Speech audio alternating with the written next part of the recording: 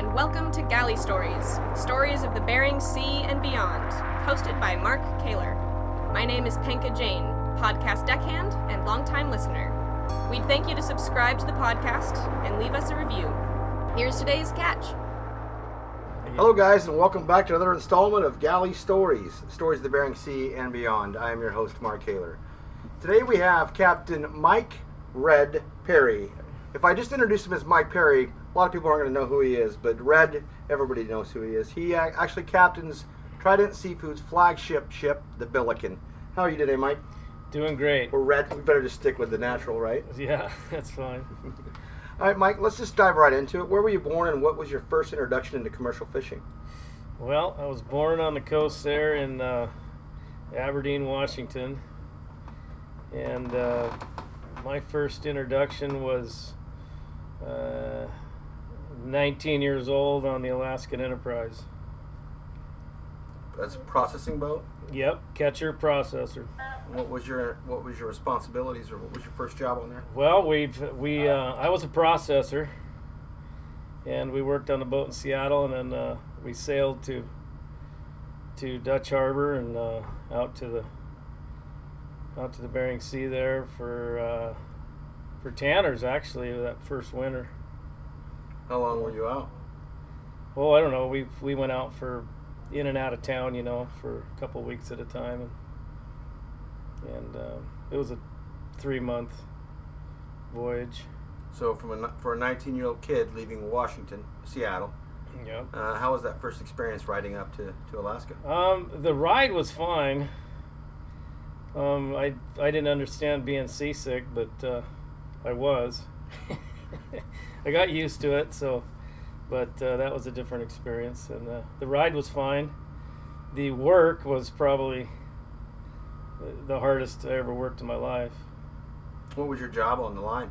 Well, we were butchering, packing, the usual. We pretty much, the processors did everything. We butchered and packed and, worked in the freezer and pretty much did it all. And then I didn't process that long. I probably processed for, maybe a couple weeks.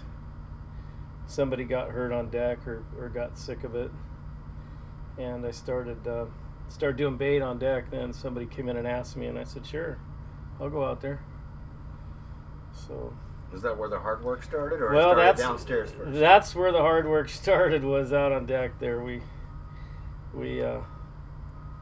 That's when it was, what did I get myself into?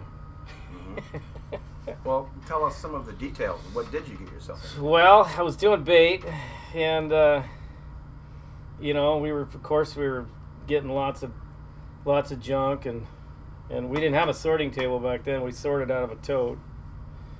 So we would dump the pot into the totes and fishing. We were fishing barred-eye, and we were fishing right there outside Dutch. So we were getting a lot of barred-eye and opies mixed, and we would take the totes and sort out of the totes. And then if we weren't done with the tote by the time the next pot showed up, then we just dump it in the middle of the deck. And then by the time that string was over, we'd usually have a nice pile of crab to work on. Mm-hmm. And so we work was just it was a 20-hour a day work day.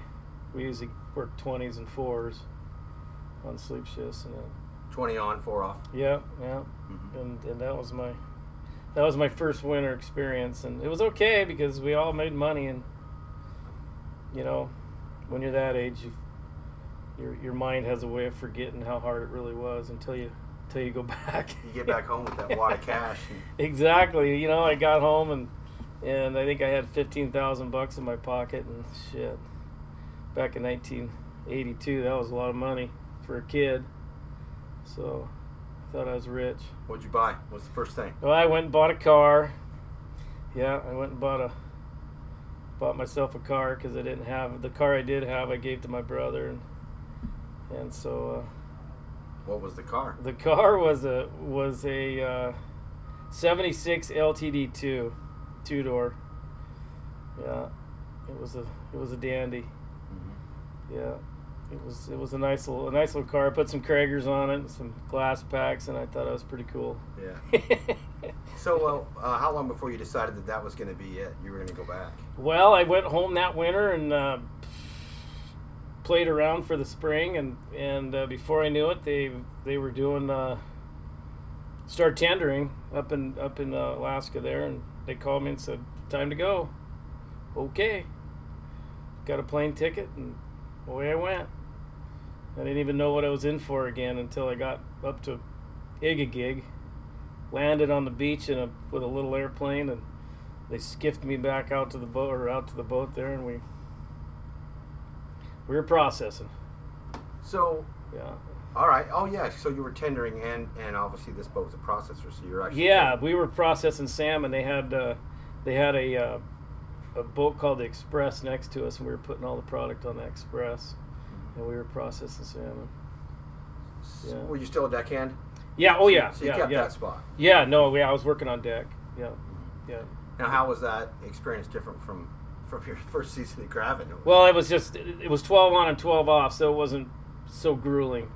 And so we had a little more fun doing it. Not quite as cold. Yeah, it wasn't quite as cold, and we had, there was a little more off time, so it was a little more fun, but it was okay. How long did you end up on that boat? I was on Alaska until probably 87 or 8. Probably 88, I think I got on the Westward Wind. 6 years? Yeah, I worked on deck on the boat, and then I actually did a little engineering on there and mating, and then I ran it in 86. I was pretty young too. I was just a kid, and because I put you at 25. Yeah, I was like 23 the first time I ran it. First summer I ran it, I think it was 23. It was just a weird situation. The captain got sick and had to go home, and I was mating for him, and Francis didn't have anybody else, so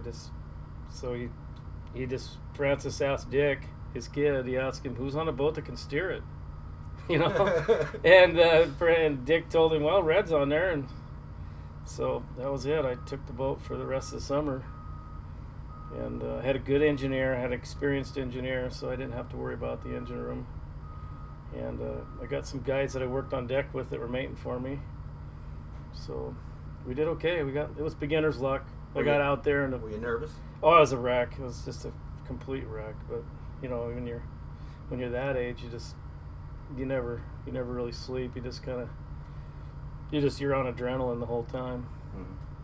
But yeah, it was a good experience because I got lucky. The crabs started biting and we started catching crab, and I didn't have to freak too bad about catching them. We just had to get them down the hatch, process them up, and we delivered in St. Matthew there.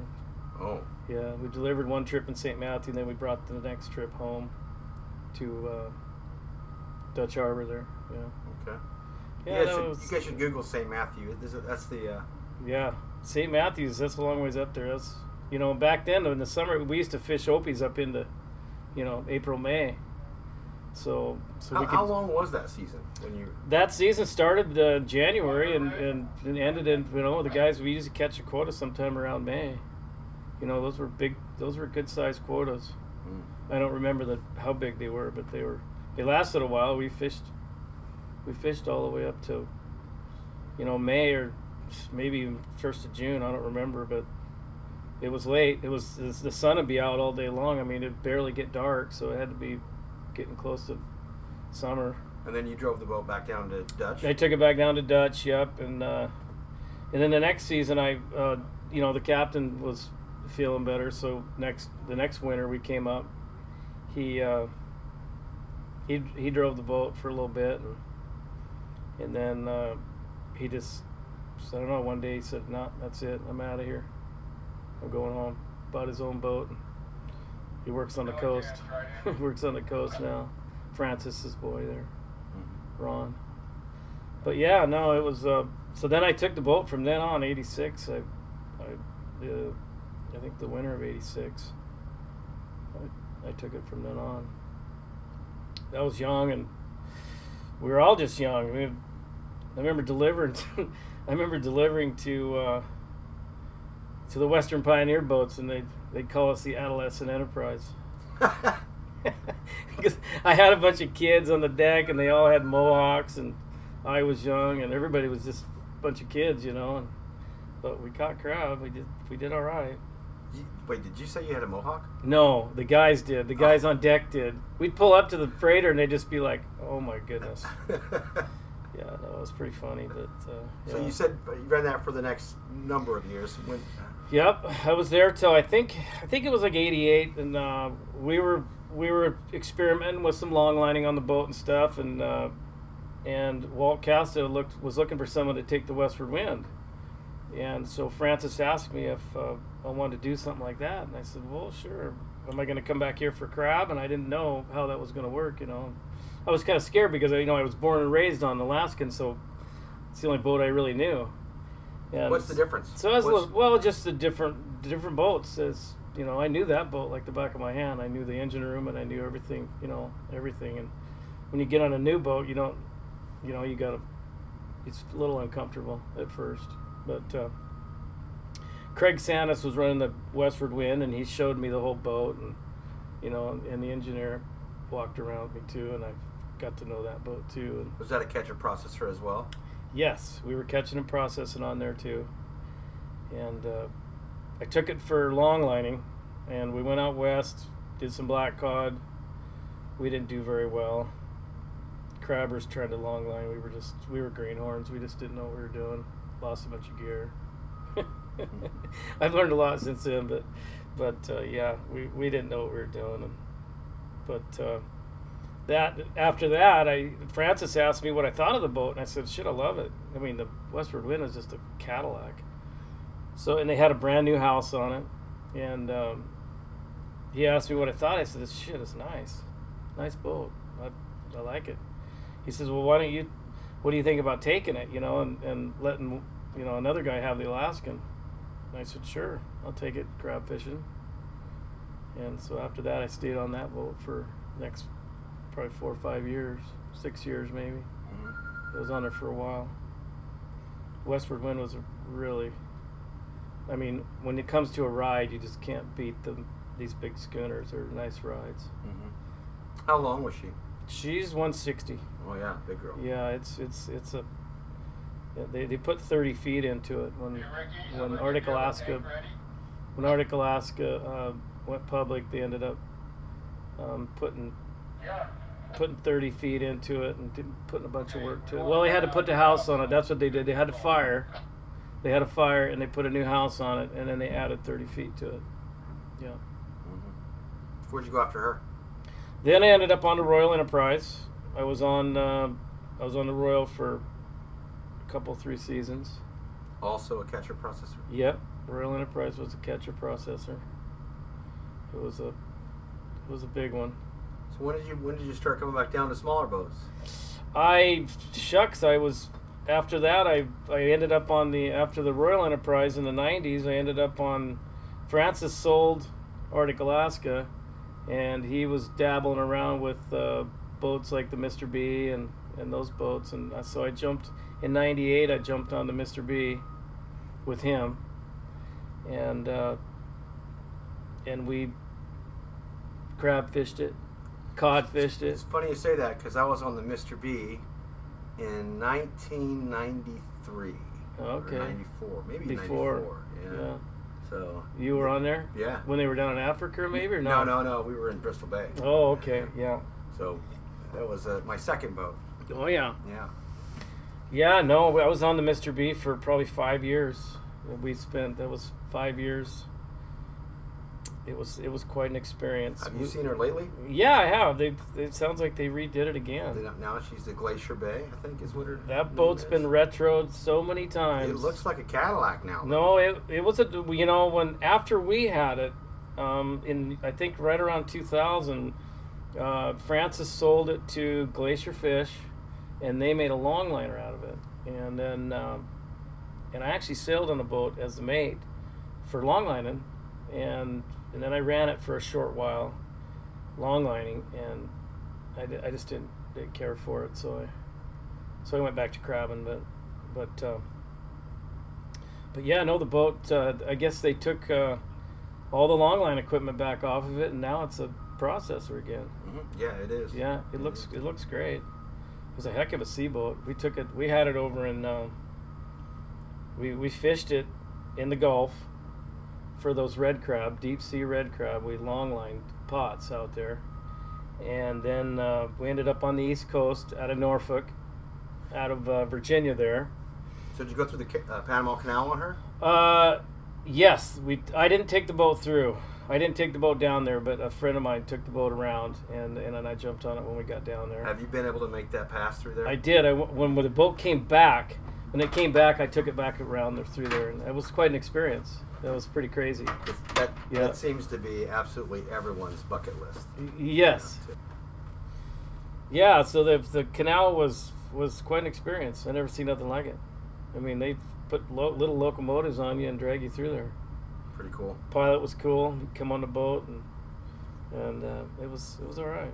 It was quite an experience. We before that though, before we took the boat back around, we spent some time.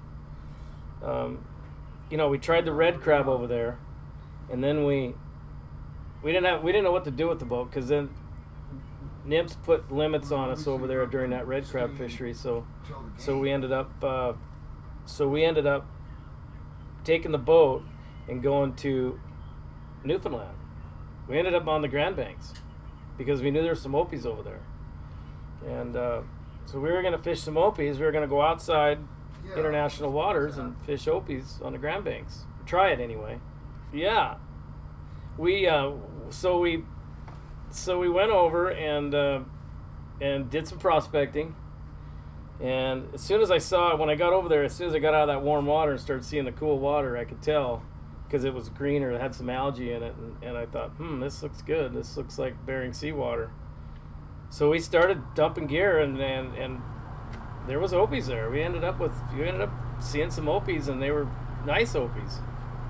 But like I said, Canada had a different idea. They didn't like us out there, so they got mad at us and drug us into St. What is that town over there? St. John, and we spent a week in litigation there at St. John, or 2 weeks. With crab on board? With crab on board, and they ended up taking the crab, and we settled out, and they let us go, and we settled out of court, and it was just don't do that again. And they really didn't have the jurisdiction to not let us fish out there, but it would have been a court battle, and Francis didn't want to do it. So fishing in my waters. Yeah, he was. I mean, he already had the insurance company. This is a wrongful seizure, and he was going to give him the boat. He said, "You guys can have the boat. I'll just call the insurance company." And so they didn't want the boat. They're like, "No, we don't want the boat." So they let us go, and we ended up having to go back over there and go to court. And it was no big deal. Yeah. It was just, don't do that again. Okay. Whatever. Okay. But it was okay. So anyway, then we brought the boat back, and that's when we went in the shipyard and gussied up a little bit, and then headed back around through the canal there. And then Glacier Fish took it over from there. Did you stay with it? I stayed with it for a little bit, and then I bailed on them. Ended up at Blue North after that. That was like 2004. Yeah. I think 2004 I took the Blue North for Blue North Fisheries there. We went crab fishing, and then I ran their longliners for a little bit. I was running the Blue Attu for a little bit, the Blue Pacific, and I ended up with some just marital issues, and kids were looking to have a parent at home, so Mike and Pat at Blue North there, they were gracious enough to give me a job in the office, and I went home and spent 4 years in their office at home taking care of What's a guy like you do in an office? I was their government affairs officer, and from all that experience you got there in Canada. I don't know what it was. Yeah, right. I don't know what it was, but it it was nice to have the boat experience, and then be in the office to see the other end of it, the other clerical end and all the logistic stuff and the governmental stuff, the NIMS and Coast Guard stuff and all the permitting. I did all the permitting for the boats and all that stuff, and it was a good experience actually. And Mike and Pat were, they were good to me because I needed a job to be home, with the kids, and so it worked out okay. Yep, it was a good experience. Learned a lot. Well, obviously you came back. We're sitting in St. Paul. Yeah. No, I tried another job. I ended up leaving Blue North, and I went to Westport. Tried another job in a plant I was going to help manage, and that didn't work out. And then a good buddy of mine, Jim England, he called me one day and said he has a deal in Argentina, and he needs a captain for a crab boat. And okay, I said, sign me up. I'll do her. So then you called to Argentina. So then I went to Argentina, and that was an experience in itself. It was How are the crab there, and what species? Well, we were fishing king crab, and they're a smaller species, but they taste the same. But we had refitted Russian trawlers. I think they were about 170 footers, something like that. And we were long lining with them. And it worked out pretty good. I was impressed. Jim set up most of it. And he set up the one boat, and then when they had another boat they're putting together, I got involved with it and helped them put together. Now what year was this? This would have been 2009. Okay. When I went down there. 2010, maybe 2010 I went down there. And that was a great experience. Still a U.S. crew, or was it? When I first went down there, we had myself, and I had a mate, and I had a factory foreman, and I believe there was a couple of deckhands. So there was like maybe 5 of us on the boat, and then the rest of the 20 guys were Argentinians. Yeah, sometimes I've heard, and I haven't fished overseas anywhere, but sometimes I've heard you have to have a percentage of your crew be local. Yes. Oh no, these were Argentinian flagged boats, so they had a master and a mate and engineers and all that stuff on there too. They had all the officers they needed, and we were just more or less advisors. And then I ran the boat for the fishing part of it. I ran it for the fishing part of it. Okay. And so we were more or less advisors, and but over really the authority was with the Argentinian captain. And if he got nervous about anything, then I would explain to him what we're doing. And, if he started getting nervous, if the weather come up, sometimes he'd be like, "Whoa, dude, you all right?" And I go, "Yeah, we're okay." This isn't bad. I said, "Are you scared?" And he's like, "Well, maybe." I go, "Well, we'll slow down then. We'll slow down a little bit, and maybe we'll take a little break here later. But I think the guys are fine. We'll take a break later. As long as we can keep the guys with, as long as we can keep them safe, and there's no waves coming over the rail, they're okay. As long as we tie things down, and everything's gonna be all right." But we shared the responsibility, and they're good guys. Those guys were great crews. I mean, we had a lot of fun. We'd come to town and do repairs for 3-4 days, at a time. And holy crumb, we'd have a lot of fun. Oh. Yeah, it was a lot of fun. We met a lot of nice people, and yeah. Oh. Yeah. Just a little alarm going off there. Yeah, it's no biggie. It's probably an alarm for the tank there. He's pumping it out. Okay.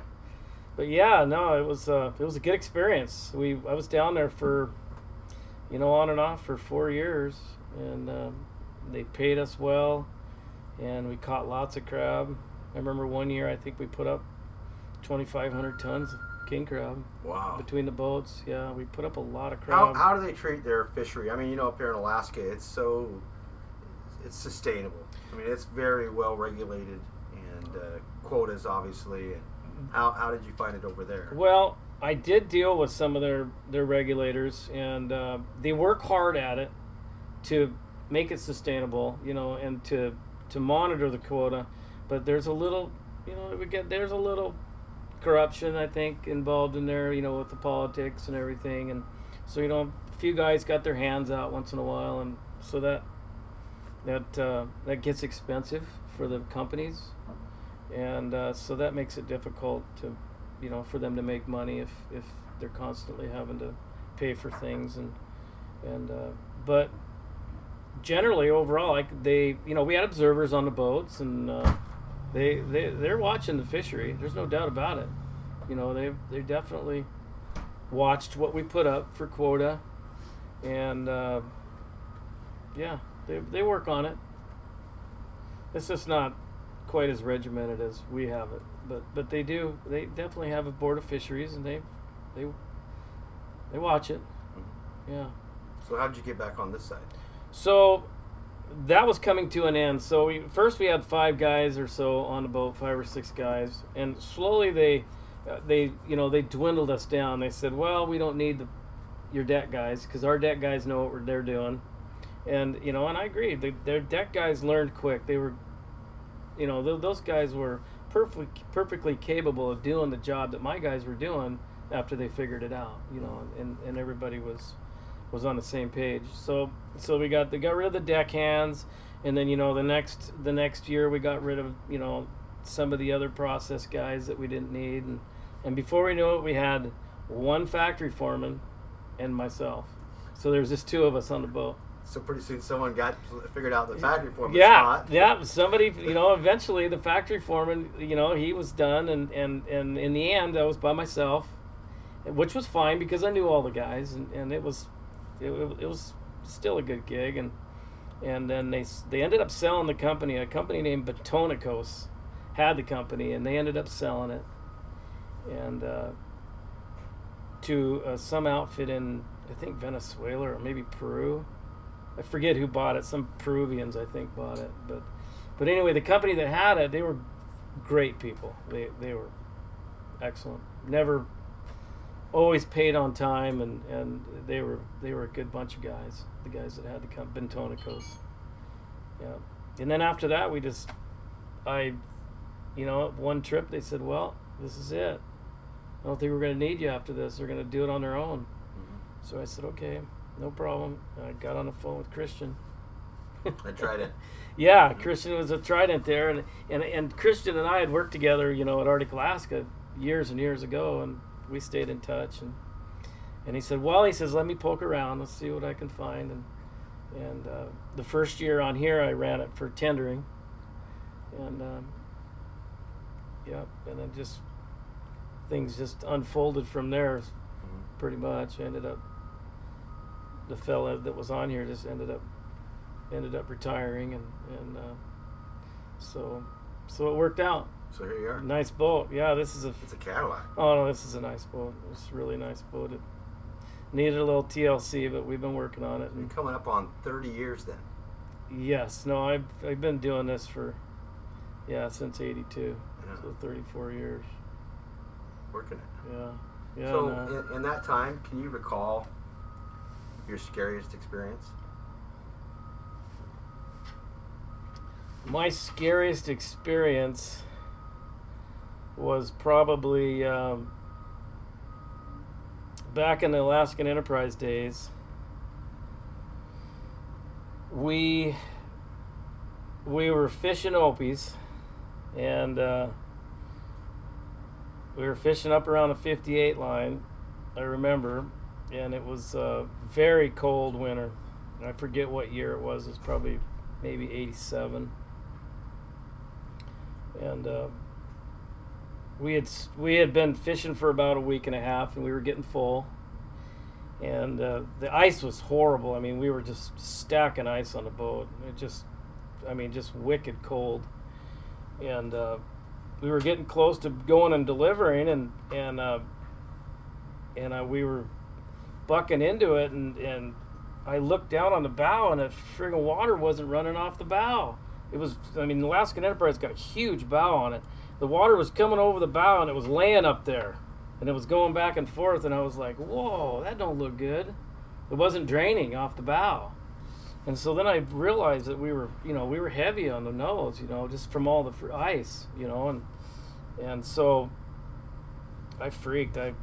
Everybody got up. I got everybody up. What had happened is the ice had built up by the stairs back there, and actually blocked the way for the water to get out. So you had a big tub up there. There's a big tub up there, yeah, and it was just crazy. It was just more ice than I thought we were actually gathering. It was building so fast that we couldn't keep up with it. So yeah, we got everybody up, turned the boat around, and ran with it for, I don't know, probably took us about 4 or 5 hours to get that. And I had a big crew on the boat, and everybody got up, and we chipped all the whole bow off and everything back there by the wheelhouse there and everything, and that was probably my scariest moment, because then I realized that we were getting compromised, with stability, because the boat felt weird too. It just felt really heavy, and I just didn't realize it till I saw that water laying up there, and I went, whoa, yeah, this is not good. You're the guy responsible. Yeah, no, I was, and I just didn't realize how much ice we had up there, but ice takes a lot of boats. Yes, and we just lost one a few weeks ago. Yeah, no, it's so dangerous, and since then I've learned over the years that you just don't do it, So I've learned over the years that it's not worth it. You just chip it off, and if you can't chip it off, you go find cover. Get out of there. So, what has fishing given you that you probably wouldn't have had if you didn't choose this? But what have you gained from it? Well, gain a work ethic. We know how to work. That's for sure. And I don't know. Of course, it's been a sustainable living for years. It's got lots of. Yeah, I think he lost a generator. I don't know what happened. What's going on there? I think he's running that little forward generator, so I don't know what happened. But yeah, I don't know. Gives you, there's a satisfaction in going fishing. You get to go home and relax, Yeah, what do you do with your off time? Yeah, we just, I don't know. You go find. Sometimes you go find a warm spot to sit. Got enough of the cold. Yeah, sometimes you want to go do that, or sometimes you want to go spend some time with the kids and stuff. So we both have grandkids now. So we got some grandkids, and we go spend some time with them and do some playing. How long do you see yourself doing this? Well, that's a good question, because it comes up now and again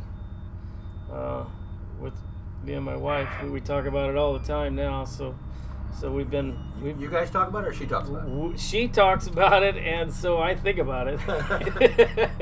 So yeah, I think, I don't know. I think we're just trying to get enough. You got to get enough money stacked away so you think you can retire. Yeah. And we've been working on it. Probably, I don't know. I can see me doing it into my probably early 60s, maybe. Maybe do some tendering in my golden years. You bet. A little vacation. I want to take the wife out tendering. Yeah, exactly. No, we can do some tendering. I don't know how long I'll be crab fishing, but the tendering's a lot of fun. Yeah. A lot of fun tendering. Yeah, we'll see. What advice would you have for young guys trying to get into the industry? Oh boy, it's a tough fishery for the young guys now. It's I don't know. They can still make a good living. Just keep their nose to the grindstone and don't go from boat to boat. Get on a boat and stick it out and work your way up the ladder. That's what I would tell the guys, because I see a lot of guys bouncing around from boat to boat. That's hard because you're always learning. A new rig, and it's easier if you stay on the same boat and learn it. And once you get the experience as maybe an engineer, or maybe do some mating or do some driving on the boat, then you can go to another boat and makes you more valuable. But who can steer the boat? Yeah, who can steer the boat? Exactly. That's what he said to Dick. That's what Dick told me anyway. Mm-hmm. Who's on there that can steer that thing? We'll probably wrap it up here, Red. We got lots of noises happening. He's currently sitting here on the Billiken offloading his Opelio crab in St. Paul, Alaska. Probably a couple more hours and you'll be done. Yeah, hopefully we'll get back out there and see if we can get these things caught and get back home eventually. Is the boat going back home this? No, the boat will not go home. We'll be tied up in Dutch. Okay. And then we'll get a plane ride. Yep, we'll take a plane home this time and tie the boat up in Dutch and come back up for tendering here in June. Awesome. Yeah. Anything else you want to add? I don't think so. It covers it. Well, thanks for taking the time to sit down Absolutely. and tell the story.